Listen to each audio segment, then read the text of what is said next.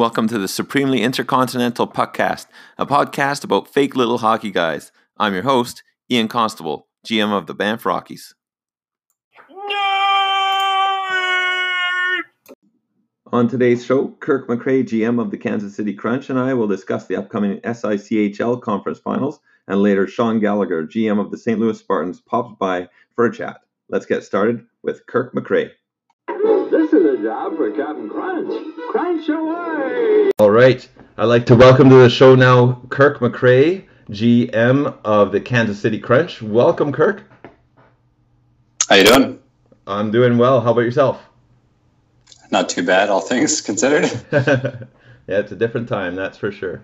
All right, so we are going to be talking, of course, about the conference finals that are coming up starting tomorrow, or when this airs, starting today when this airs. And being in the World Conference, I thought you would have a very good view of these two teams that are in the conference finals in the World. So would you like to start us off with the World Conference preview? Right. So we've got the Philadelphia Fire Ants versus the Las Vegas Aces.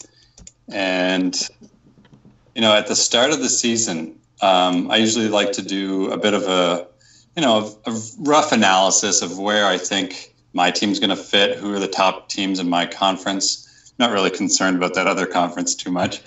And to be perfectly honest, these guys were not, I think I had them both pegged as solidly playoff teams, but definitely at the bottom. And I mean, to be fair, that is roughly where they went in the regular season, but they definitely know what they're doing in the playoffs. Aces have 3 final appearances. Fire Ants have 4.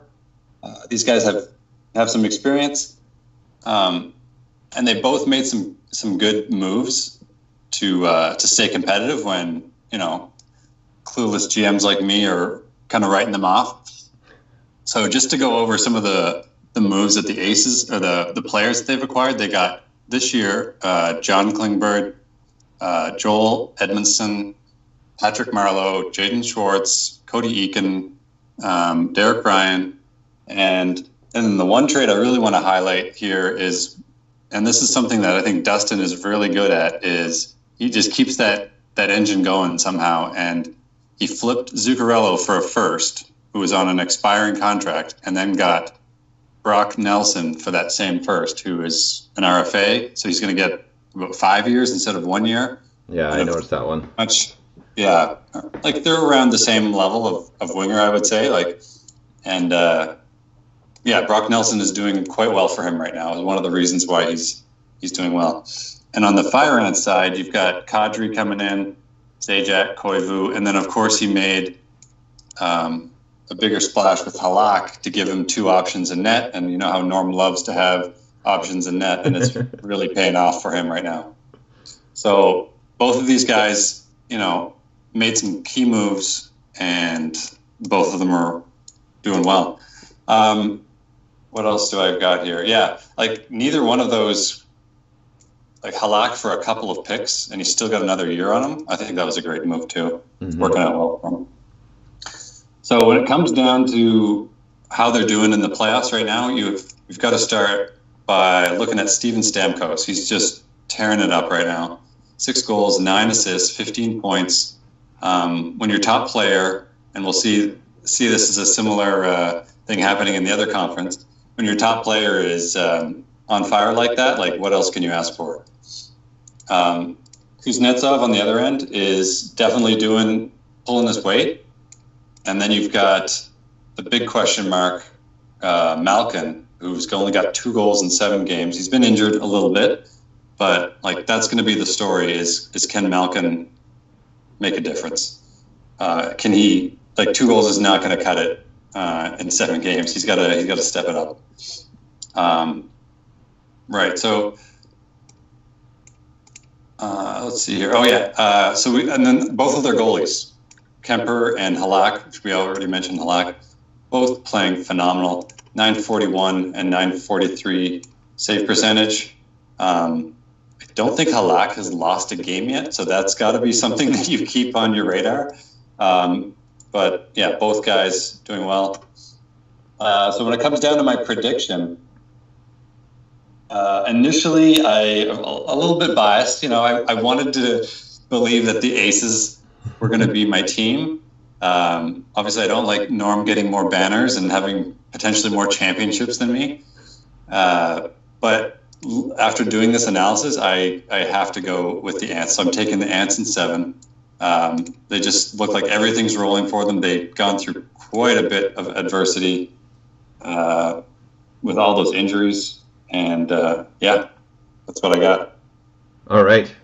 Okay, yeah, well, the Ants, I had to, after that first round, so the first round I picked against the Ants and saw what they did there, and I said, okay, I can't pick against them again. So next round I picked them in the second round, even though they had those injuries on defense, and yeah, he battled through it and made his way there. He actually took the season series 3-2 over Dustin and the Aces. But you're right. I think Malkin's got to do a lot of heavy lifting, but I think he has it in. I think this is where he's going to step it up. Like you said, he was injured for a couple games, so he's only played 7 games so far. But I think he's gonna have to match Stamkos in this, and I think he's got it in them. I think that that defense in Vegas is what sells me on them. Like Weber as a shutdown guy. And let's see here. Yeah, Weber was doing a number on me. Up until the last game, I had not scored a single power play goal. Right. Yeah. Weber and Petrie. It's a nice top pairing, right? Weber and Petrie, and then Slavin and the Kaiser. But that, like you mentioned, those pickups of Edmondson and everything. He's got depth. Even if he has defensemen go down, he has depth. And there are still a couple injuries. They're not in the top 6 for Philly, but their 7 and 8 defensemen are still out. And so one injury or 2 injuries, and all of a sudden he's playing some guys that really shouldn't be playing in the playoffs. But so that depth on D is going to make a difference, I think, for Vegas. I have Vegas in 7 actually in this series. So. And they've played twice before in the playoffs, these two teams, and they're tied, so they've each won a series there. So it's close. And we both have a team in 7. You have Philly, and I have Vegas, and so we'll see. This is going to be interesting. So funny enough, I actually have the Aces in my smart to take prediction, and I only swapped it because I just felt like. It's close, but I'm going to root for the Aces. But yeah, we're going with Ants on this podcast. So you're going to be happy either way. Either you got your pick, or you keep Norm from another banner. Yeah. There we go. Okay, well we'll slide on over to the Canadian Conference, the true conference, the Canadian Conference, where we have the Nova Scotia Schooners and GM Eric Schneider up against the Vancouver Island Norseman and GM Matt McInnes. And Matt's he's got some experience here in the conference finals. This is his 4th year in a row in the Canadian Conference finals. That's extremely impressive, I have to say. Going into this, both teams through the season series, they tied 2 games apiece each. Nova Scotia scored 1 more goal, but that 1 more goal that they scored was into an empty net, so about as even as you can get there. I'm wondering if there's going to be some grudges to settle from the Nova Scotia standpoint, because 3 players in those 4 games were injured, and they were all Nova Scotia players. Kucherov, Greiba, and Girardi all got injured in those games, but they're of course back, except for Greiba, but he's injured from another injury actually. But so one of the big keys in this series is going to be those injuries. Vancouver Island goes into the series with no injuries, and have you heard Sid isn't injured? Yeah. No, you definitely tell if you look at the front page of the Yeah, I guess it depends on when you refresh. that's right. So no injuries on the Vancouver Island side, and Nova Scotia's going in like Philly did in that second round series with just a decimated defense. It's a great defense, but half of them aren't there. You have Roman Yossi, who's injured. He has a chest and ribs injury. He should be back in a game or two, but he's injured right now, can't play right now. Josh Morrissey, I don't know if he'll play him in game one. He's day to day.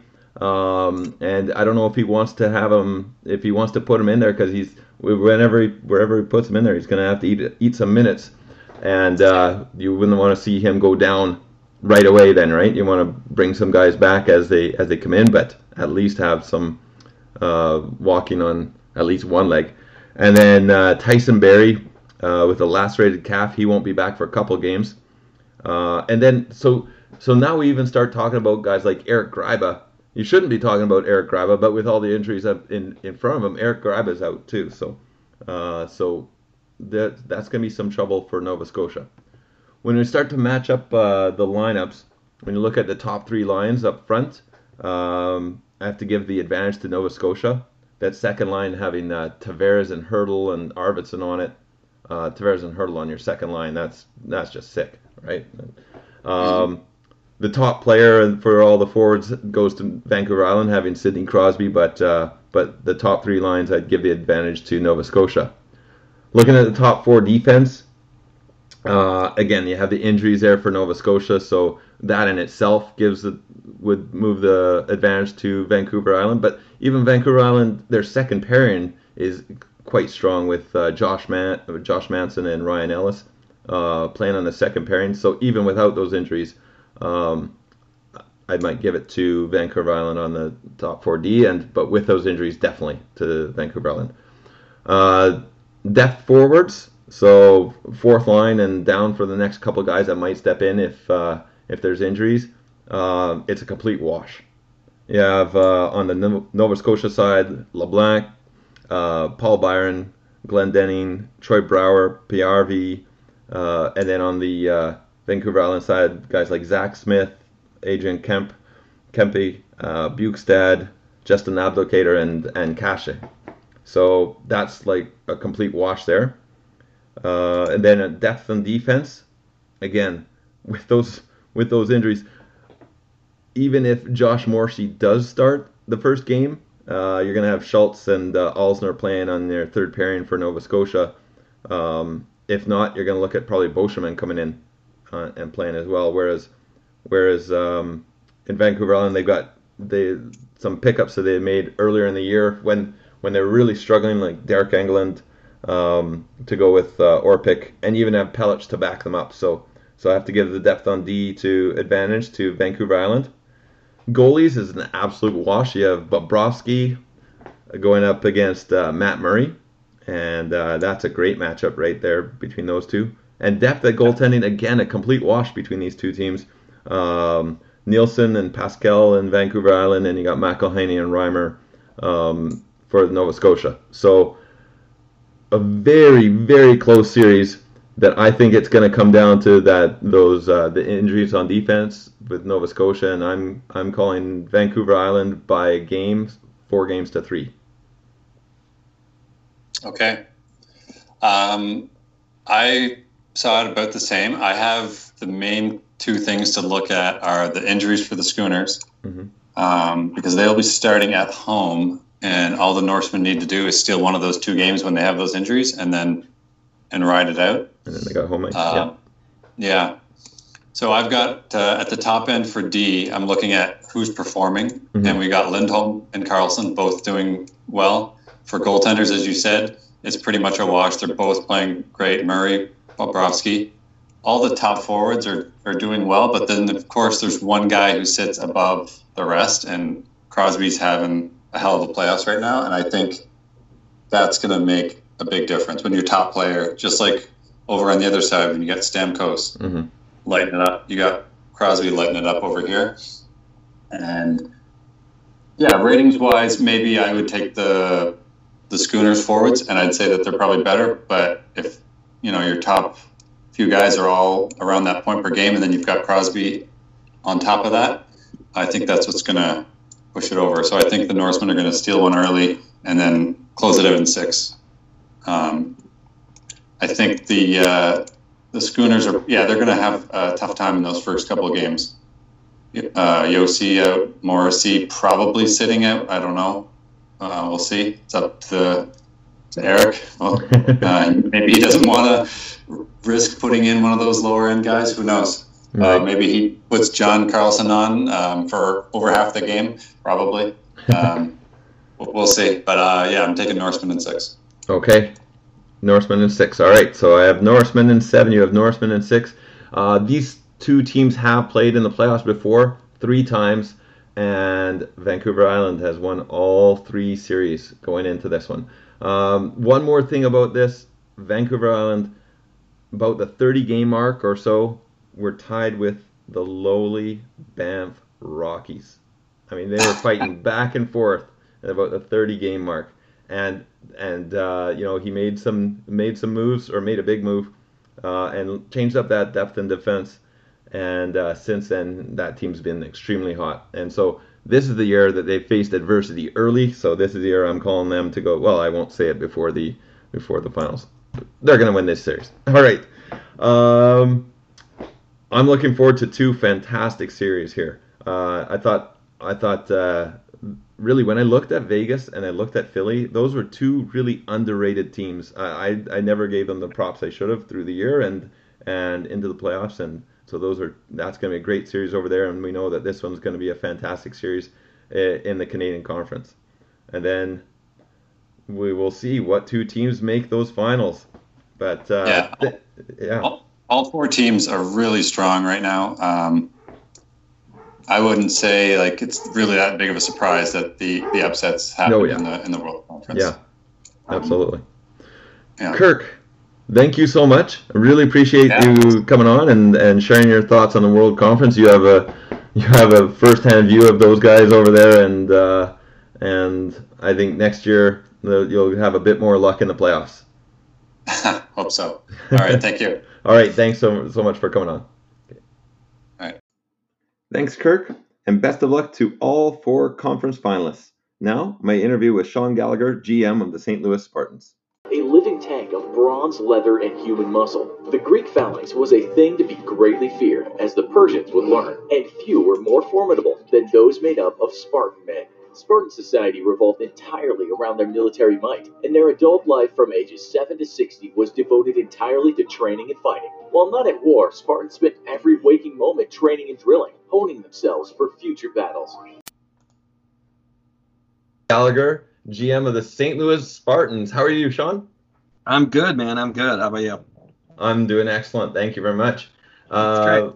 A lot of people are going to be really excited that you're on the show. I threw it out there to a couple people to see if they have any questions. I'm going to start doing things a little bit differently here and get some more wide-ranging questions from around the league. And so you might hear some other people's voices in some of these questions, but are you ready to go? I am. Yeah, I'm ready to hear all the setup questions. I know what I'm going to set up. All right. Well, we'll start off here. You're actually one of the original GMs of the SACHL. Is that correct? Yeah, that's right. All the way back in 98.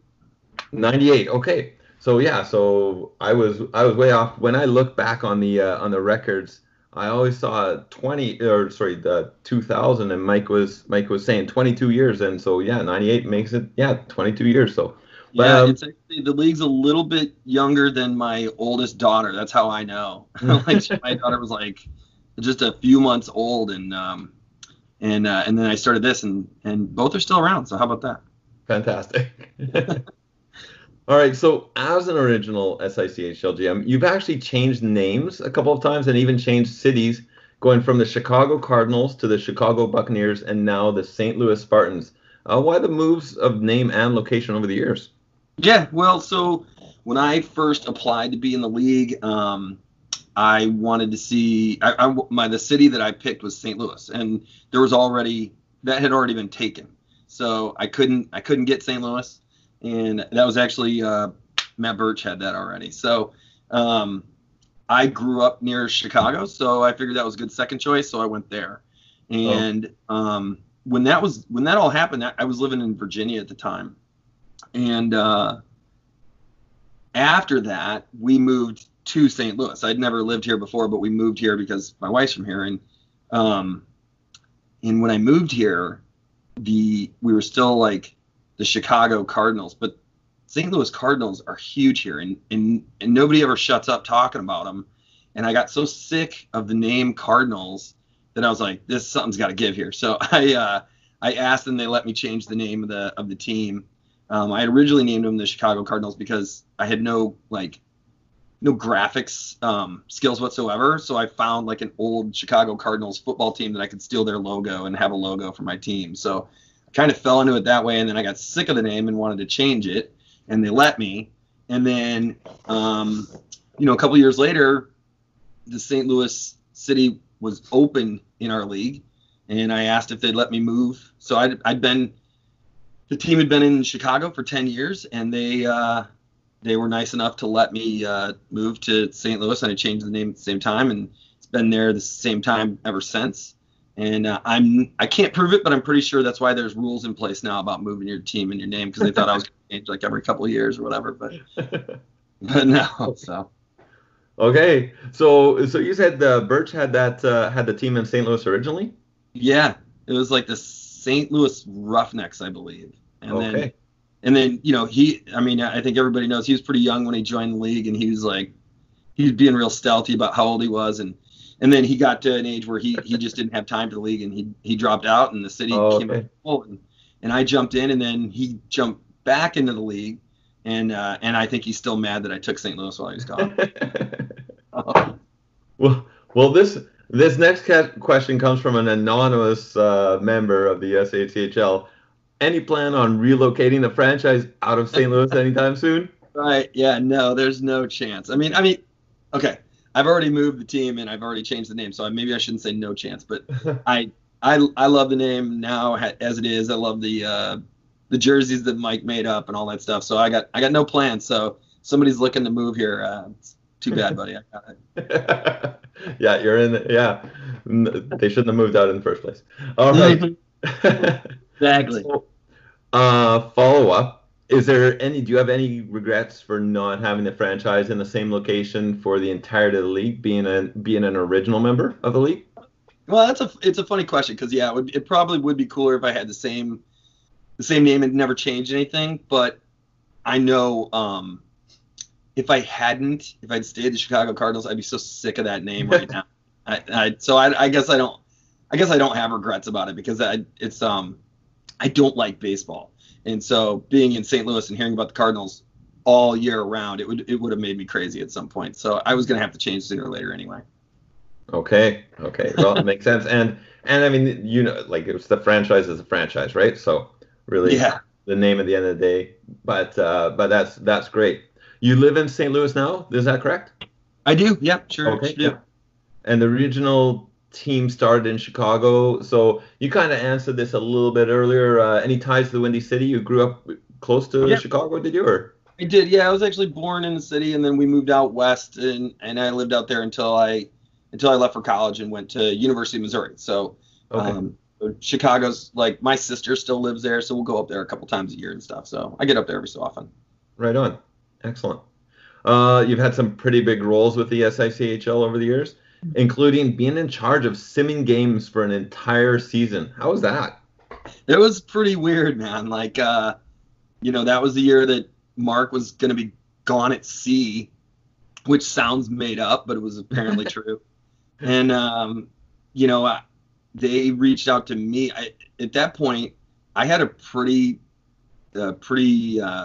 steady routine, and I knew I was going to be available pretty much every night to run it. And, the league clearly at that point was already kind of elite because it had lasted so long and had such a good core group of people that I just was like, I'll do it because I didn't want to risk, any speed wobbles. I didn't want anything to happen that would jeopardize the league. And I thought, I'm here, I'm committed to this thing, and I can do it. And And so I did it. I mean, I can't say that it was my favorite thing in the world to do. I can't believe Mark's done it all this time, but yeah, I did it. It was interesting. I I didn't really like it, but I'm glad somebody else does.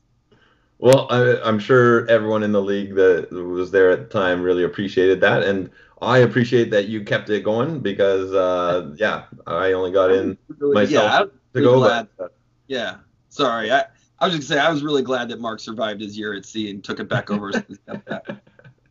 Absolutely. Yeah. Okay, so sim hockey. What got you into sim hockey in the first place? It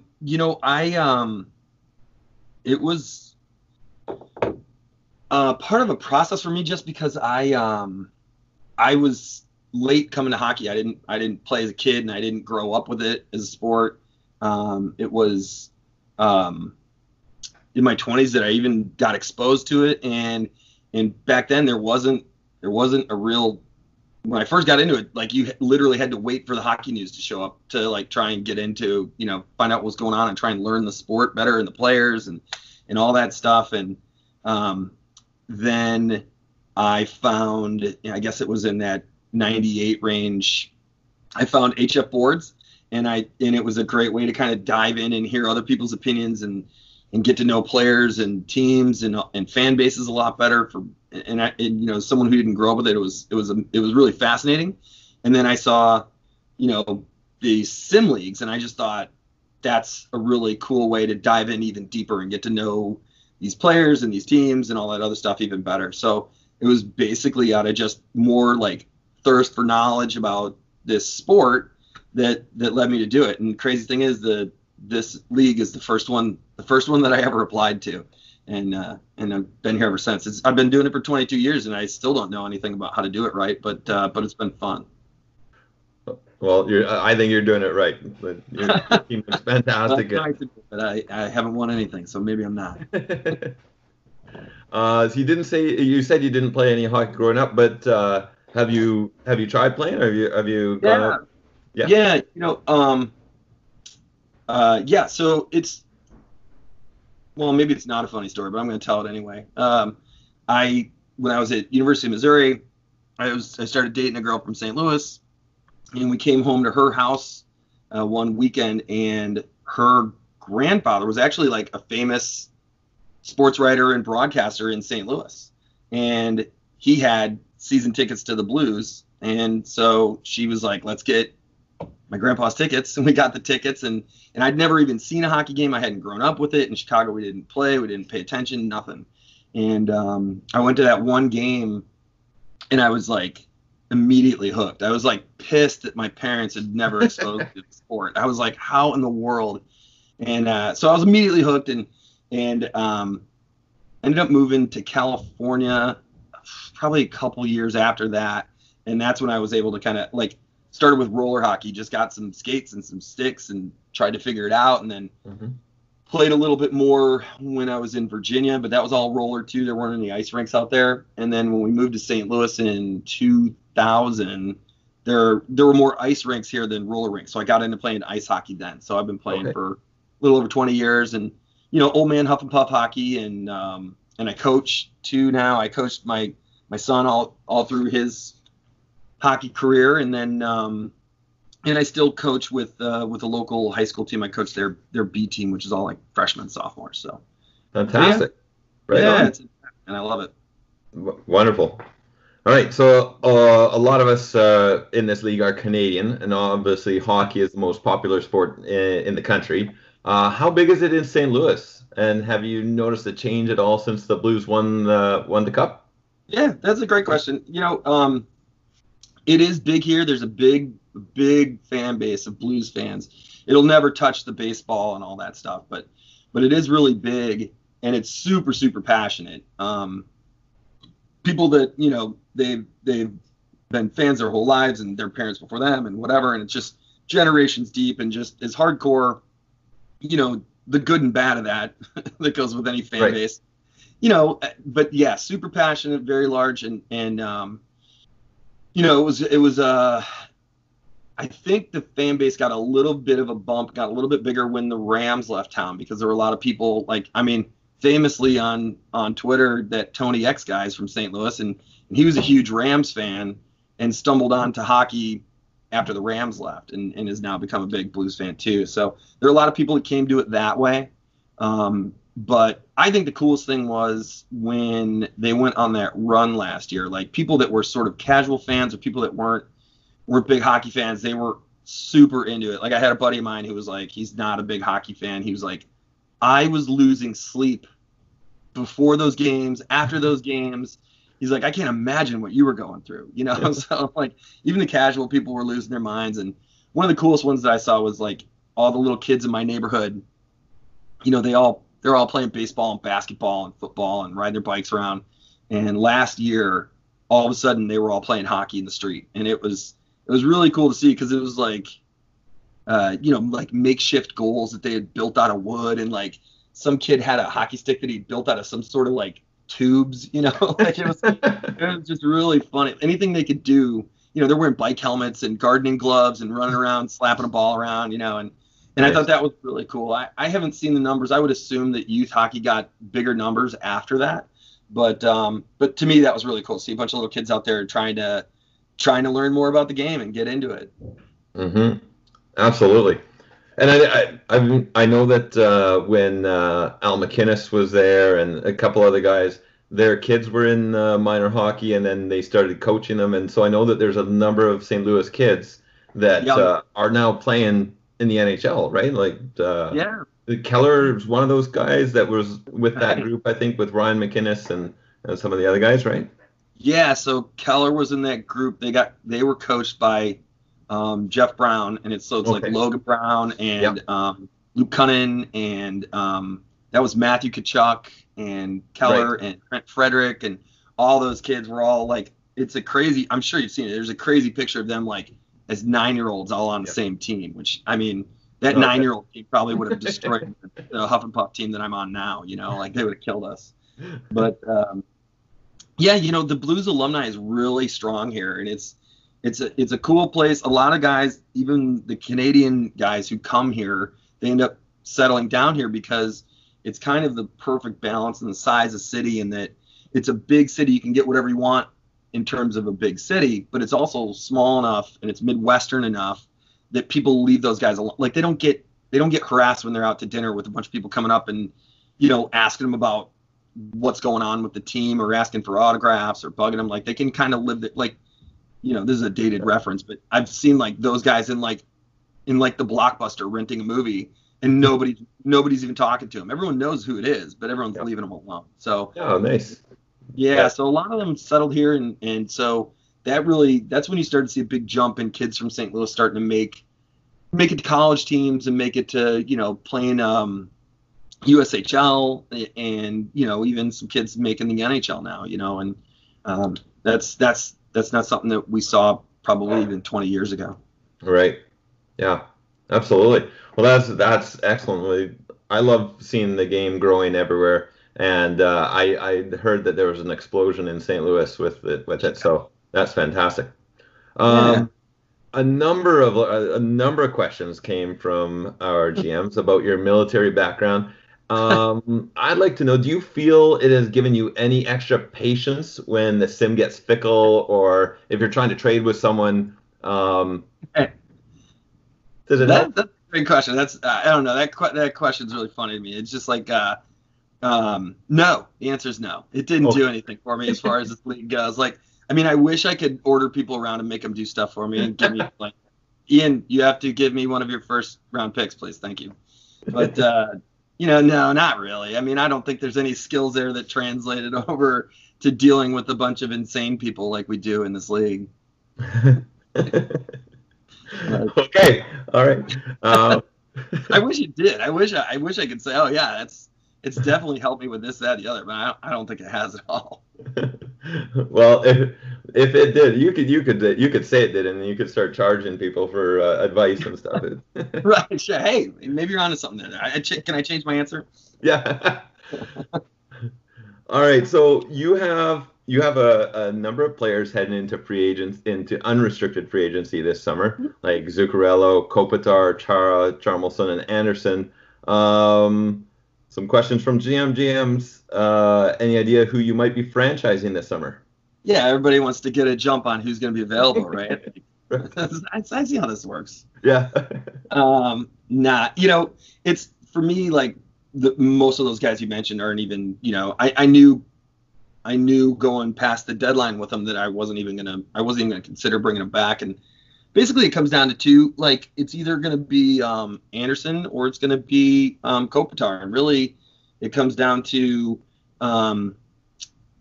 once re-rates come out and we kind of get to that point of the season and, people start trading and looking around again, if I could find a way to pick up a goalie, I'd probably keep Kopitar and let Anderson go to free agency because, frankly, like, I've had a lot of guys that I put on my team that underperform, and I end up hanging on to them for way too long.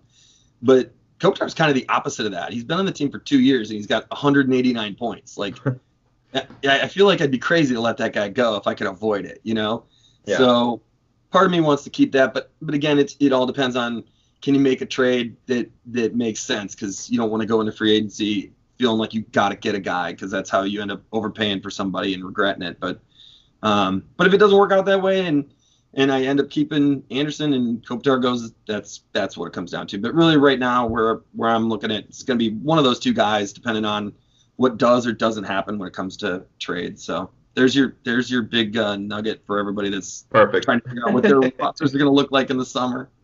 Yeah. Well, I'm going to move one of the questions up here because it kind of goes along with that. We had a certain GM ask, why wouldn't you ever trade him, Freddie Anderson? I guess obviously a big Freddie Anderson fan, and he probably made some pitches to you, I'm guessing.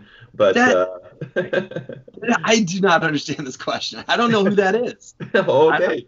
Maybe no big pitches on Freddie Anderson. Maybe people need to offer a bit more. There you go. Listen, I guess maybe it's a little bit of a slam if somebody made what they thought was a big pitch and I don't even remember. But I don't remember getting any serious inquiries on him. I thought everyone in this league hated him, and that's why I had him for so long. I thought all I ever hear is people bash him. So I'm surprised to hear somebody say that they wanted him. If someone had made a really compelling pitch, I would have been. I mean, I'm open to listen to anything. So I would have done that. I don't know. I'm kind of baffled by that question. I'd love to know who that is. Yeah. Okay, well, maybe that GM, who knows, if you are keeping Kopitar, then that guy will have a chance at him in free agency then this summer. You never know, right? Exactly. Never know. Yeah. If the CHL did a complete restart, if we went complete reboot, and you had the number 1 overall pick, who would you start your franchise with? So, and I'm probably jumping the gun. I think you got a question later about, like, players that you want to have on your team, and right. And we can address that later. But really, I find that a lot of times the guys that I get on my team are guys that I don't know a ton about. I don't tend to get guys that are my favorite players. I tend to get guys, and then it gives me a reason to watch that team and watch that player. And so it becomes kind of a twofold thing. It's someone that I want to do well on my team, but it opens me up to staying up late to watch a game that I probably wouldn't have watched otherwise, except now I got a guy on that team. And so for 2 reasons. One, because he's super dominant and a young player and all that. And also it would give me a reason to watch those games more than I do now. For me, it would have to be Connor McDavid. I mean, that's a guy that I'd love to have, start a team with that guy and try and build around him and just know that you've got a player who's always going to be good. You don't have to worry about his re-rates year in and year out. He's always going to be good. And it would give me a reason to watch that Edmonton team of yours a little bit more. So I guess that's not really your team, but that's where you are. So yeah. I'm lucky enough to see them at least once a year. I get Mike's pretty nice, and I'm able to grab a game with him once a year. So let me ask. I'm going to turn the tables on you. So when you go, sure. Mike, do you put on your Flames jersey and see if you can start any fights or what? That's a funny question. I got a last Christmas, 2 Christmases ago. My father-in-law had picked up a jersey for me the year before, but forgot to give it to me. He picked up this jersey at an auction, and it was a Alex Chiasson jersey, a Calgary Flames Alex Chiasson jersey signed. and Wow. and it's fantastic. It was so nice of him, right? To get this, Yeah. but of course, when he gives it to me a year later, Chason is no longer in Calgary; he's in Edmonton. So I thought that would be perfect to wear to an Oilers game. But they have this thing at Oilers game where we have a lost fan, and it goes over the jumbotron. And it's always somebody wearing a jersey of a team that's not Yeah. playing that night, right? Sure, that's fine. And so I don't want to be that guy on the screen going, who's this moron Right. who's wearing a Flames jersey to an Oilers Habs game or something, right? Right. So, Fine. but I mean, if it happened, I'd just turn around and show the back and just, Yeah, go, right. here for Chase Turn on, around. right? I think people got to respect that, right? Yeah. But no, I have not worn my Flames jersey to a Oilers versus any other team game. If it was Calgary Edmonton, absolutely, I'd be wearing that Would you Flames jersey. really? Yeah, Mike has asked me to wear an Oilers jersey to the games before. I'm absolutely not. I will not. There's no chance. He doesn't want to get his I'm not season putting those tickets revoked. Yeah, you're going to get him in trouble with management. So, yeah. Okay, moving on from that restart pick. Then, is there a player that you've always wanted? It doesn't have to be right now. It could have been all the way through the years of the league and stuff that you're like, oh, I really want this guy on my team, and you actually made some major pitches for him. Anybody like that? This is funny. I had to really think about this one because I really don't do it anymore because I think I'm a little too transparent. I think people know, like, if I come calling it for a guy who plays for the Blues, they just turn the screws on me, like I'm just never going to get that guy unless I give up, everything and send a check, so I've just like given up on like guys that I really like trying to acquire them. And like I said, too, like I kind of like to use the people on my roster to give me a reason to watch other teams. And, I have the NHL package and I'll watch all kinds of games based on who's on my SICHL roster, which is weird. But so I had to think back, and I think the last time, and this is such a weird one, it goes way back to the very start. And at the very start of the league, I absolutely had to have Eric Daze on my team. And I don't remember why, but I was convinced that guy was going to be the real deal forever. I thought that guy's a future Hall of Famer. I got to have him. And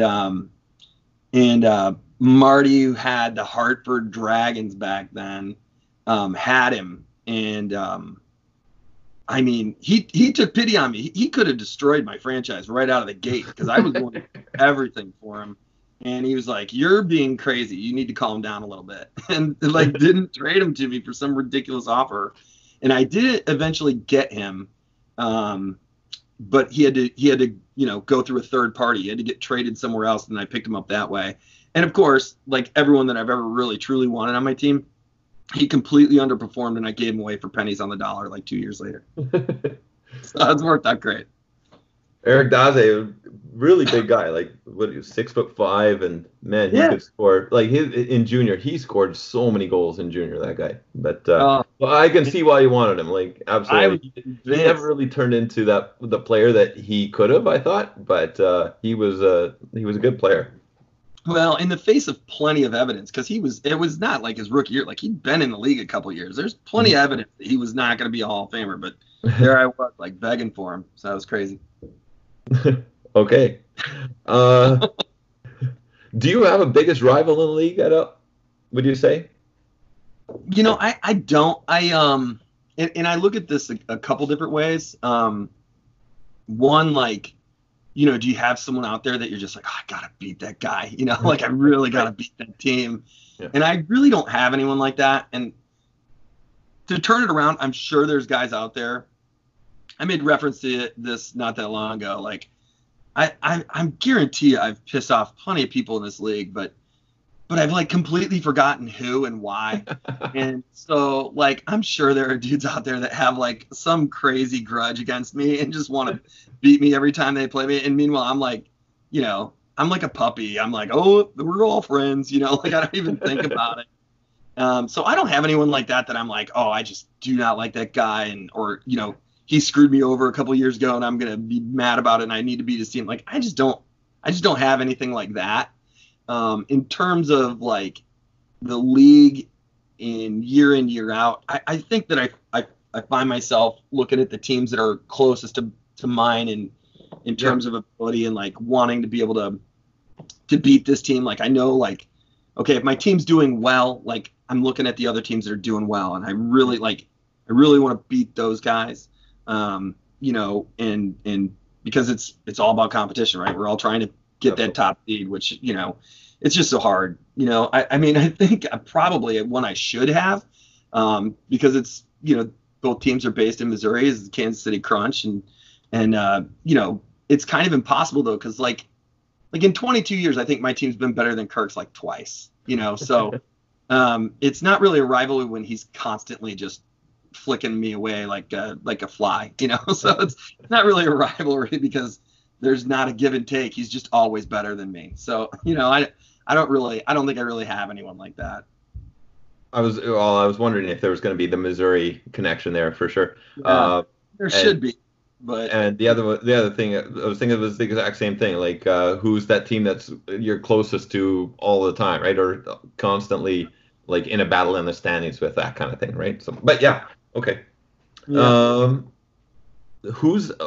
So then in your organization now, is there a player that you're most excited about? They don't have to be the top player in the organization, but somebody that you're just really excited about. They may be up and coming. They may be just a guy that you're like, think he's gonna outperform what the pundits think, or anything like that? Yeah, you know, I mean, honestly, I end up having to go farther, like guys that are farther and farther away, because there are guys that there's a lot of guys that I've drafted like in the last 3 or 4 years that I'm really excited about, but literally like they get to the league and they play a little bit and I'm like, oh, well, he's basically a second liner, so good job. You know, like I have anybody that I'm like, I have to like go deeper, guys that are still a year or two away. I'm like, no, that guy's still got a high ceiling, you know, because I'm like, I'm convinced that everyone I think is going to be a superstar ends up being a second liner. So, you know, I do find myself just combing for information on the guys that are still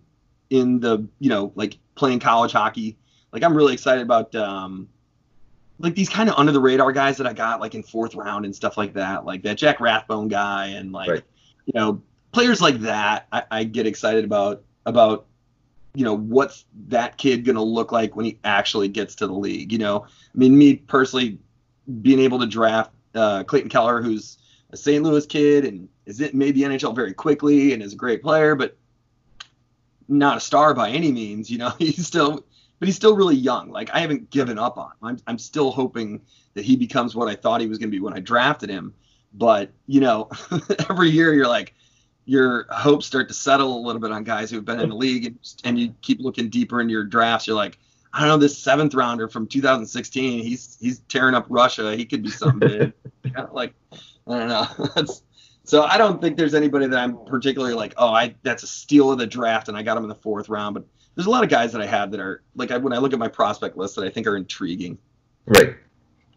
Well, I definitely thought Clayton Keller would be one of those guys, absolutely, being a St. Louis kid and everything. And yeah, he's got a bright future ahead of him. Still, he's already a great player, but I think he's got lots more to give still. I heard you were the original SICHL grinder. I heard a rumor like that. If that's true, how does it make you feel that someone has taken that on again? Yeah, so I like this question. This is funny to me because I was the grinder back.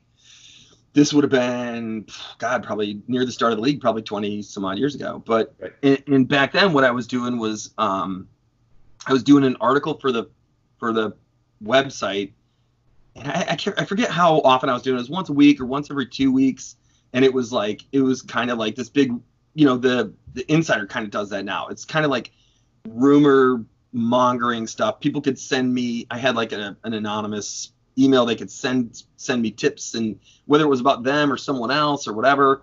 And then some stuff I would just straight up make up, and some stuff I'd look at someone's team and be like, why isn't that guy trading for, clearly he needs a better left winger on his top line, what's he doing? And so I would kind of do that article, and it took a ton of time and a lot of research, and And when I finally gave that up, you know, people would ask me from time to time to bring it back, and it came up actually about a year ago. There was like an email chain with some of the guys like from that original 6 group, and they were all like, "You should do that again." And I was like, I don't have the time to do that again. Like I already spend way too much time on this league anyway, but there was no way I was going to be able to do that. The kind of research that I did to try and make that a useful and entertaining article, I was like, there's just no way. And I actually threw it out to the group. I was like, if somebody wants to do it, do it. But you know, I don't have time for it.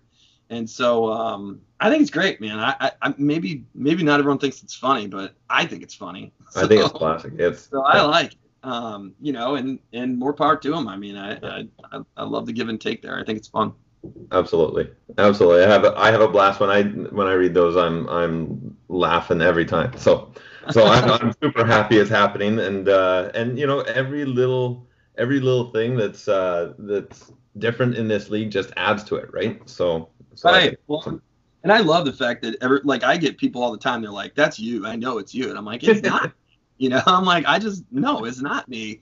And then like I was. I don't know, like DMing with Don, and he was like, "Everyone keeps saying it's me." I was like, "It is you." He's like, "It's not me." So, it's just funny. Fantastic. So, at the summit, you were one of our long distance GMs. Like you came from a long ways. Had you met anyone from the league before that?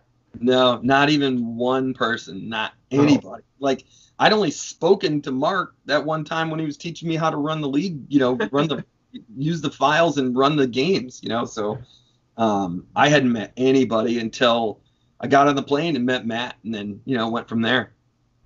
And how was that? So you meet Matt on the plane. You guys just start talking. Were you guys seated beside each other the whole way?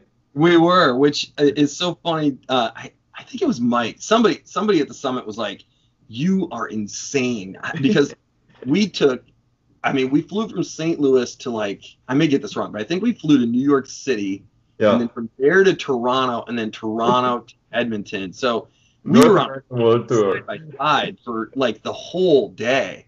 And somebody was like, "You're crazy. What if like 5 minutes in, like if you realize 5 minutes in, this guy's gonna make you crazy, there's gonna be a problem, you know?" Like. Yeah. And vice versa. If I sat down and Matt was like, "Oh no," you know, like we would have had a real problem. But it worked out. 12 hours of flights together. Yeah, exactly. Exactly. We're going through each way. Yeah, exactly. But honestly, it was just like everybody else too. You know, like once we landed and started running into people, and the group got bigger and bigger, it was like it's such a good group of guys, and everybody's getting along, and everybody's got this common bond. And right. You were there. It was great, yeah. Man. It's great to get to meet all those people, and I just couldn't believe the thing had been put together in the first place, and I couldn't believe how fun it was and how well everyone got along, and it was just, it was surprising, but maybe it shouldn't have been. I mean, they kept this league together for as many years as they have. We better get along. Yeah. Yeah, and same experience for myself. And for myself, that was I had just literally just joined the league earlier that month, right? We had the dispersal draft earlier that month, in that month of August. Yeah. And then boom, and there's the summit, and the people were just incredible. Mike put together just an awesome experience with all the things that he had us doing and the places we were going, but it really was the people that just made it incredible. Yeah, well, I'll tell you this. I'm gonna turn it around on you again. Like that first night, you were driving us somewhere, and you were in the middle of like a football draft. Yeah, an auction draft. And so Matt's sitting in the front seat, and he's like, "I'll just tell you what comes up." And so you're like telling him who to draft, and I was sitting in the back seat just listening to you. I was like, "Man, this guy's gonna be trouble." I was like, "This guy is gonna be trouble. He's gonna be good at this. It sucks. Like if we bring in new GMs, they should suck and have to learn things the hard way." Like I was like, "Oh, dude, this guy's gonna be a problem. He's gonna be good at this." So at least here in the other conference, I got that going for me. Yeah. So I wasn't gonna ask it before, but bringing up football, and do you play any other fantasy sports then, like fantasy hockey then, or fantasy football or anything like that? I don't do any of that stuff. Like, I mean, I don't like baseball. I'm not, I mean, I'll watch football, but I don't really do fantasy football, and I don't really do, I don't even do fantasy hockey. Like, sim hockey to me is just way more fun. Like, that's, I like the idea of, just the immersion that we have where you're running your own franchise and all that stuff. I just don't want to, like, the completely scrapping your team every year, or you get to keep a couple guys and redraft everyone every year. Like, that's just not, that doesn't appeal to me as much. So I really just don't do any of that other stuff. Okay. I don't have time after this league. Oh my God. Yeah. Going back to the flight, one of our GMs asked, how close were you to missing your flight? Okay. So this is a setup. This has got to be Birch asking that, but that is a setup. And it's not as bad as he makes it sound. Okay. Like, I should let this story sound like I was running through the airport to make this flight, but it was not that bad. He was panicking a little bit.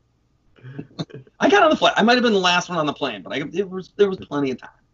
That may not have been Birch that actually asked that question. Oh my God, hilarious! But the story might have gone around at the summit, I think. But yeah, I think the story is growing. Yeah, well, I should just let it grow. I should just let it be like, sprinting through the terminal to make it. It'll be 1,000-pound fish by the end of it. Yeah, absolutely. Yeah, exactly. So you were roommates with Birch at the summit. Does he snore? No, but so and again here, I think that guy's sandbagging me with questions. So I'm gonna tube him here a little bit. And now I could be wrong. Maybe he does snore, but you Canadians up there were only 2 Americans, and you got us overserved every night I was up there. So I blame you guys for this. But so maybe I just slept through it, slept in quotation marks. But one thing, he may not snore, but one thing he doesn't do is shut up. He talks and talks and talks, man. There's no peace in that room. No peace. It's 5 a.m. We have a draft in 3 hours. Like, oh my God, what's he even talking about over there? Okay, so your team, the Spartans, were actually the first team in the league to retire a jersey, and that jersey was Matt Walker.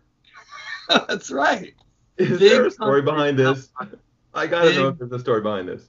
Okay, so this is if you go back and look, and I don't even know how far back in the archives you have to go to find this thing, but I wrote a story when we retired that jersey, and the story obviously is written from the perspective of the GM of the Spartans, but a lot of what's in that story is similar to what happened with me personally, and really the story comes from training camp, Blues training camp, when my son, who's 19 now, was like a toddler. He was really, really, really little, and we went to training camp.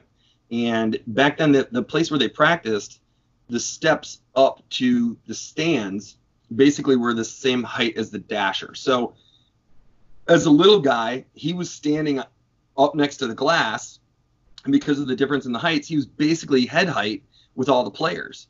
And these guys were all lining up to do their drills, and a young Matt Walker, who probably should have been focused on his drills, tried to make the team, instead started messing with my kid through the glass. Like, he was tapping the glass with a stick and making faces at him, and bumping the boards and making him shake, and then skated off, did his drills, whatever. And my son was immediately taken with the guy. He's like, "Who is that?" And I was like, "I don't even know." I had to look him up, and it was Matt Walker. And so we followed that guy's career, his storied NHL career. We followed it very closely, and he was in St. Louis a lot. And he was just a guy that I mean, I don't know that guy. We never met him any more than that, but it was a guy that I liked. And then because he was cool to my kid, we watched him, and we grew respect for his game. He was what he was. He was a 7th defenseman, but when he was out there, he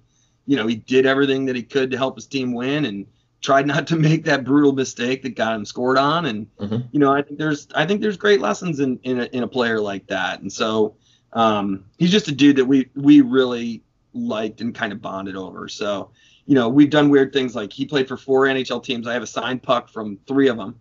So I've got believe it or not, there are signed pucks of Matt Walker from the Blues, the Blackhawks, the Lightning, and there may not be one in existence from the Flyers. So if anybody sees one of Matt Walker signed Flyers puck, I'll pay top dollar for it. I got to complete it. Well, that is a fantastic story. I love it. That's great. And that's the content that our listeners are here for. I know that.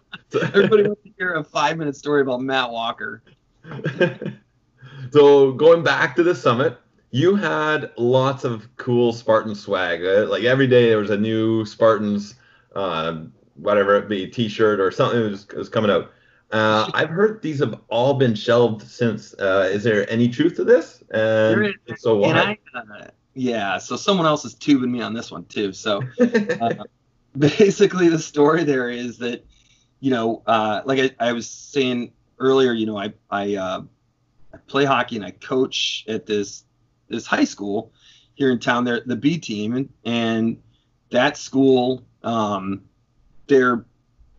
mascot is the Junior Billikens, and one of their big rivals is the De Smet Spartans, and so I can't wear this stuff out of the house, because I guarantee I will see someone related to the team, and they're gonna be like, "What are you doing?" So I can't be seen wearing the other team's gear, so I can't. I got to wear that stuff if I know I'm not leaving the house or on draft day. That's about it. I can wear it on draft. Okay. Yeah. Well, or so another summit in a couple of years, I'll wear it then. Yeah, I was going to say that all the summits, we'll see it at all the summits, unless there's a summit in St. Louis. And then I don't know what you're going to do. Yeah, that's a good point. I hadn't even thought about that. Holy cow. So many things going on in an SACHL year. What's your favorite part of the year?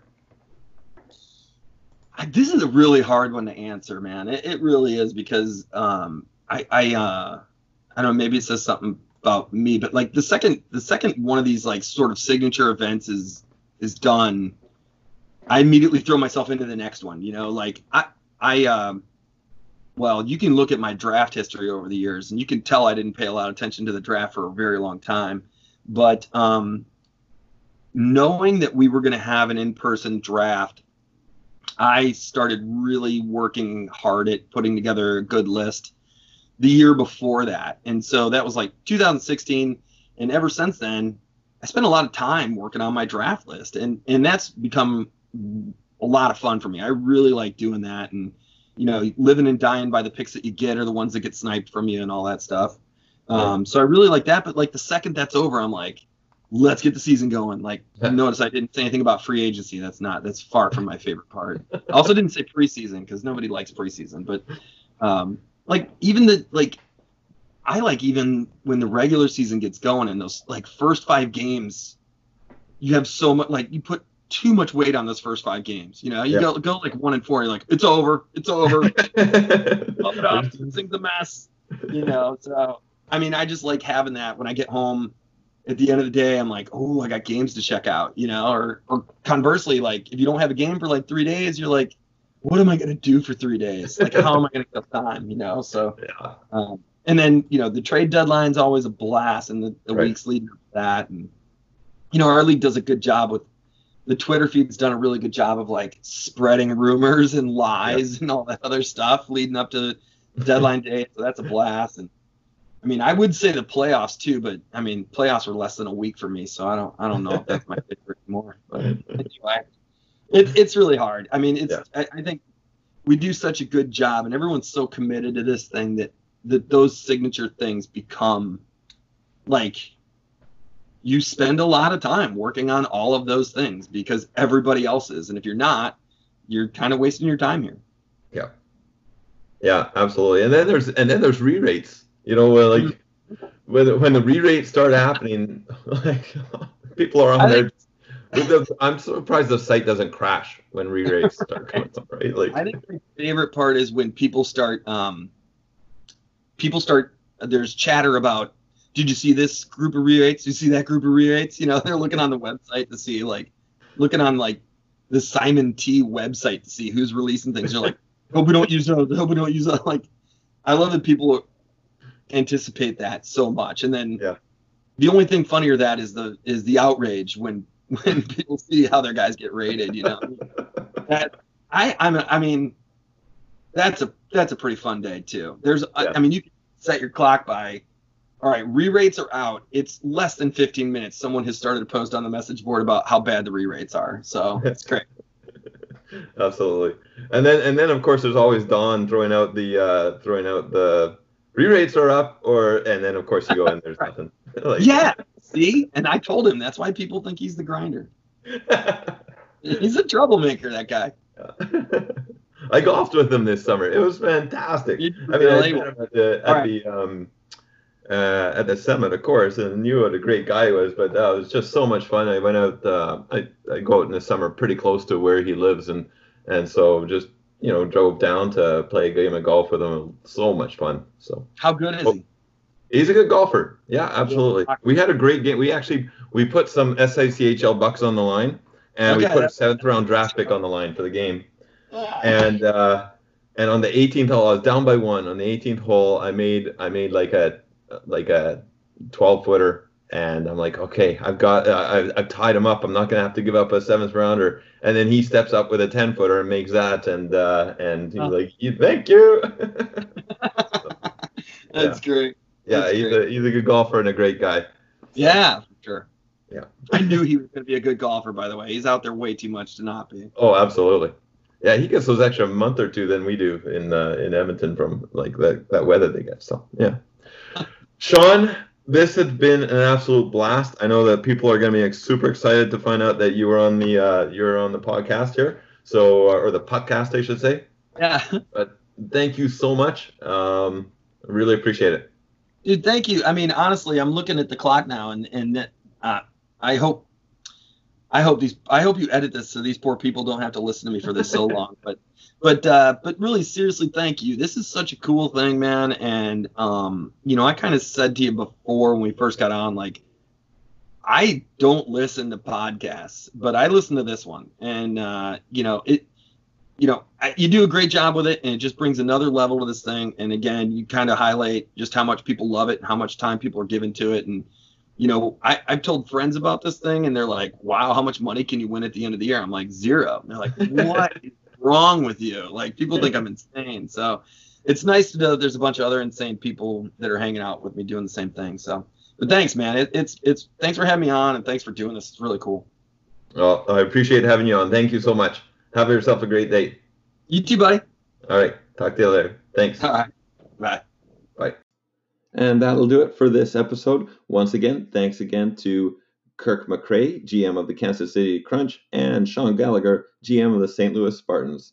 Best of luck to those 4 teams left in the conference finals. See you next time.